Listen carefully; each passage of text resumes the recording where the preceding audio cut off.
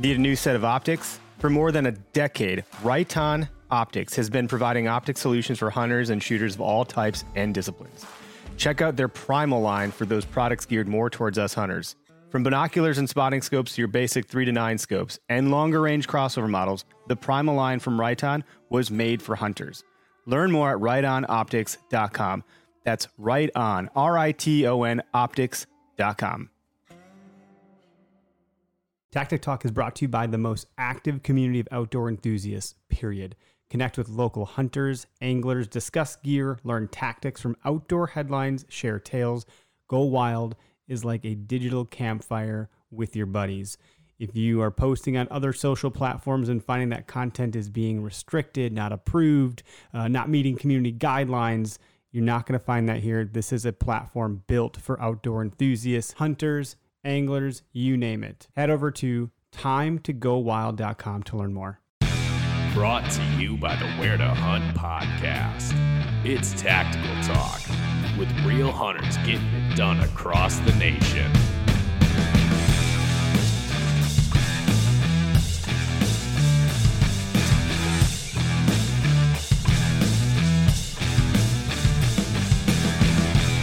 Hey everybody, Eric Clark here with the Where to Hunt podcast with another Tactic Talk for the week. Today on the line with us, we got Greg Litzinger out of the East Coast. I think it's East Coast, New Jersey, if I'm not mistaken, yep. Public land.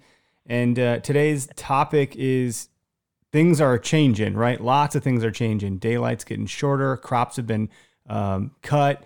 Some crops have died, like bean fields. The foliage is gone. So there's just a lot happening right now. And I wanted to pick your brain about kind of how we should be thinking about all of these different things. Yes. I'm a big advocate of this time of year. I love this time of year. The daylight, you said 11 hours and under of daylight really seems to get these bucks moving. And this time of year is the magic scrape, as what they call it, scrape week. So these deer are transitioning from, food to scraping plus food and really getting their home range in check, monitoring where the does are bedding, the large groups of does, I should say. And these bucks just want to know where these does are bedding and what food source. So they're just traveling a lot more than they were even last week. So they expose themselves a little bit more in the daylight, especially for us public land guys where, we don't have the luxury of, only hunting select few days because, we got to get it in when we can. So this is a great time to be in the woods. Yeah, a lot of us guys don't have, weeks on end where we can just take off. That would be a beautiful thing if we could. We'd probably burn out a lot of spots. Yeah. But yeah, exactly. So trying to make the best use of your time. You're mentioning this is scrape week and the magic 11 hours. What have you been seeing the last couple of years and this season too, if you don't mind? It's, I'm an old John Eberhart fan from way back when, and he got me onto the scrape. And this time of year, checking those scrapes. So I've transitioned from I'm primarily a bed hunter to becoming a scrape hunter now until Halloween. And I don't really hunt anything but a scrape. I don't hunt food. I don't hunt anything because I'm looking for those older, mature deer that are coming to that point, looking for the first does coming in heat. And, said the high pressure areas, these bucks, they only visit scrape, 1 or 2 times, and maybe in a daylight, and a shooting light, I should say. So you need to be where they're going to be. And usually it's scrape related. The deer that I shot at and missed last Friday was working a scrape. I didn't realize it at the time until I got down and went to go look for the frickin' arrow that shot over his back, that there was a scrape where he had stopped and that's what he was doing. It makes sense as I play it back in my mind now that that's what was going on there. But, Are these more mature bucks? Is that a single scrape for him or is that a communal scrape where they're all kind of visiting? What are your thoughts on that with these mature animals? I don't like scrape lines or random scrapes. Usually it requires a lot of scouting to find those community scrapes or these yearly, I call them the pre-rut scrapes, where they're usually located near a high concentration of does. And a lot of deer will hit these scrapes. Those year-round community scrapes can be hot this time of year, but not every scraping area is daylight. That's where trail cameras come into play. A lot of my intel has come through years of doing it wrong. And now trail cameras have proved that theory that some areas are better daylight. Some areas are better, 2 a.m. kind of areas. So you find these areas where there are numerous scrapes, either one giant mega scrape, a few satellite scrapes, or just a point that has just got a dozen scrapes on it. That's just, to me, it's always been a high concentration deer area. Deer funnel through there, either looking for does or trying to cross doe pathways. I'm not, like I said, 100% sure as to why, but it requires a lot of scouting because it's not something you just find on, Google Earth or Onyx or Basemap or whatever app you might be using. So you said you're less concerned with like a community scrape. Yeah, I'm more concerned with the bigger scraping areas. Like those scrape lines, I don't really hunt them unless, they're right outside of like a food source where doe is going to be, piling up. Those scraping areas is a lot of bucks come visit because I've had them. One buck will, big boy will hit the bigger scrapes, and I've had the little, year and a half olds. They'll just skirt the outside and scrape because they don't want to get, they don't know if that big guy's laying in wait, 20 yards away and getting their ass beat. They come into his territory, but those areas are tough to find. When you find them, they're just great, And so what types of things are you looking for on a topo or, an Onyx or Google Earth or whatever? And then boots on the ground, what are you looking for to identify those? And I'll preface that with, because I like to ask 20 questions in one. Yeah. Knowing like the food is different, like the cover is different, like right now, literally this week and next week, like what should people be looking for to find this stuff? If they haven't already done a lot of that plan, like you have a lot of intel, but for the guys that are like tuning into this now. It's the areas I've been hunting for years. Some of these areas have been the same way for 20 years. And you find them by mistake, usually just walking around because you can't really see them. Usually they're not like terrain related. It's more of I find a cover mixed with high volume of deer is probably the best way to decipher it. And there's just really no way to find it unless you just log it. And that's why I'm a big advocate of a lot of scouting, more scouting than hunting. Almost always all season. I scout more than I hunt, and I'm always ready to hunt with all my gear on my bag or on my back. So being mobile definitely plays a part in it. Because if you're just walking the same path that you're staying every day, like you're missing 99% of the woods.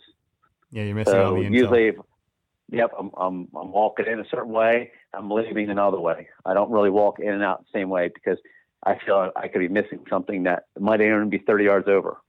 So finding there is usually a lot of luck and a lot of walking. Yeah. And you're not concerned about bumping a buck if, it's the first time you might come back to that bed even this far into the season, you think? I hunt such high pressure areas. It's normal for them. It's not uncommon for them to get bumped out a few times a year between, other hunters, bird hunters, hikers, so bumping a deer out, does it suck? Sure. But if I get visual eyesight on it, then I'm like, oh, he's here, then that's an added bonus. It's something worth, breaking down a little bit more. Right. And like, where are they really going to go? They do have a territory, right, that they try to occupy, and that's their home turf, if you will. And you bump out his bed, he's probably got a couple more, but he's in that area, and you just got to kind of think harder about it, right? Yeah, especially like in a scraping area this time of year, you're not in his bedroom. It's not like you're going setting up on a bed and, you blow him out of his bed or something. It's an area with, there's a lot going on, I guess you would say. Other deer, and coyotes and everything else. So I say it does suck bumping deer out, but it's not the end all be all. A lot of guys are really concerned with that, but people have proved to be a very effective tactic. If you scout till you find a deer, if you bump them out, all right, why is he there? Decipher it. And a lot of times I've bumped deer, and that's how I find bed scrapes, rubs, because I'm like, oh, wow, is that deer here? So if you bump a deer out, take 10, 15 minutes and scout around. He's already gone. You ain't going to make it any worse. And usually you find a reason why he was here. All right, he's bedded here. Here's his bed. Why is he bedded here? Oh, look, there's a rub line. Boom. Oh, he's bedded here because does are coming across here. Oh, look at that giant scrape area over there. You know, so there is some plus sides to it if you choose to view it that way. Yeah. Yeah, my dad and I bumped a couple bucks 2 seasons ago. And I was like, oh, shoot. Well, now that I know that they're bedding there, this makes so much more sense. Like, now I know where I ought to be setting up on which wind. Like, where is the food in relation to this bed? And yeah, like then it starts to just, it's like, oh, I got you now. You know, like it's a pretty cool moment when you figure that out. And that's to say that that's probably a good bedding spot year after year for other bucks too. Like, there's a reason that these animals are choosing that. Yep. And whenever you see buck sign or you bump a big buck out, ask yourself why. Why is he here? Don't just walk away and get upset, because he's not upset. He made his escape route. You know, he's not getting throwing a temper tantrum because somebody blew him out. You know, he's doing what he was trained to do. We as predators need to do the same thing. When you bump a deer out, you know, look at why he's here. What's going on? Why would that big boy be bedded here? Why would that buck be bedded here? And spend 10, 15 minutes or even half a day scouting that area out, and you can start putting the pieces of the puzzle together. You know, because odds are he might come back next morning, but he might be gone for a couple of days. But you can use that time to scout it out. Like, all right, this is it. And like you said, you find the bed, you find a scraping area. You know, you find a blowdown where, oh, it's a perfect bedding spot. Look, you can see this whole thing and scent check all this from one little pocket. That's smart. Never get discouraged, you know. No, like this time of year is, and you're gonna get discouraged. Just try to keep moving on, anyways. Yeah, positive. Take whatever you can, all the plus out of every set. You know, every scouting session. Walk in, move slow, and move with a purpose. You know, just don't go rambling, walking aimlessly, through the woods, clanging and banging. Beep, slowly walk in and around. So you go in with the scouting in mind as I'm here to scout and I'm ready to hunt. And yes. You obviously told us kind of what you're looking for. So you're going to set up on that sign if you see something good enough. Yes. You know, the buck I killed this year, I was actually going to hunt a bedding area, and I was going to go way in the back. And then this area, it's a primary scrape area, but it's super early this time of year. I walk into it and it's all tore up. I'm like, I'm going to hunt that bed. And I go like 20 yards and I'm like, nope, I'm going back to hunt that scrapes. You know, like I was literally going to walk past that hot sign because I was stuck on this bed. But logic was like, hey, idiot, go hunt those scrapes. There's obviously bucks in the area. There's probably a doe getting close to estrus to have the scrapes disc worked over. And sure enough, I had 2 bucks battling out for 5 minutes underneath my stand, which is awesome, So if I would have went to that bed, I probably wouldn't have seen anything because those deer were, nowhere near it. They probably wouldn't even been back there. So being ready to hunt hot sign and interpreting it as you're going in is key, especially on public land, because you never know we're going to bump a deer out or find a hot sign, or find, something that says, hey, I need to be here and not over there. Yeah, it makes a lot of sense. So when it was one of the deer that were going at it, was that one of the ones that you got? Yes, I shot the wider of the two. Wide, he's basically a big 6. He's got 2 little teeny brows, and it was this narrow, tall, kind of heavy 8. And they squared up, and it was like straight Texas style. They swelled up, got real dark, sidestepping, and they just went at it. They flipped each other up and down the ditch. I mean, it was insane. It was such a cool 5 minutes. And I don't think I was going to shoot one of the deer. I'm watching the fight because I was so into the fight.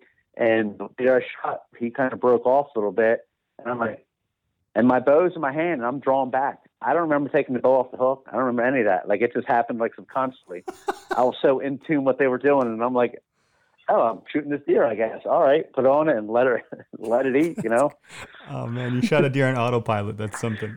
Basically, yeah. It was pure, it was just awesome. But having all my gear on me, ready to go at a moment's notice was key to that. And, I almost walked past that. Like, I almost went down in the marsh, I was ready to put in, because it was super early, I got set up. It was like 2 o'clock in the afternoon on those scrapes because I was going deep, man.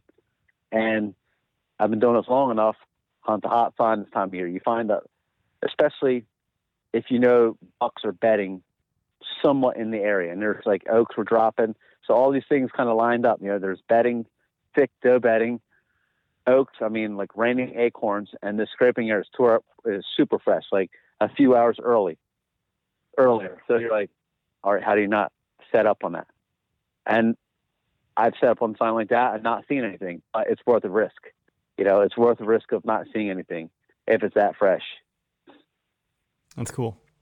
That's cool, man. Thanks for sharing that all with us. You got a lot that we can learn from. I know you're on a lot of podcasts and you're doing a lot of stuff to put yourself out there and share knowledge. We appreciate it a whole bunch. It's hopefully some people take just one bit of information I give out and they have success. To me, that's, if somebody, I've got pictures. I shot the deer because of you. That's such a great feeling. When my friends, other random strangers I don't even know, they send me pictures and say, hey, I did this because you said it and it worked. That's awesome. Those messages just are great. There can never be, I can never repay how that makes me feel inside of somebody, I guess. Well, thanks, Greg. I appreciate you coming on today. Yeah, man.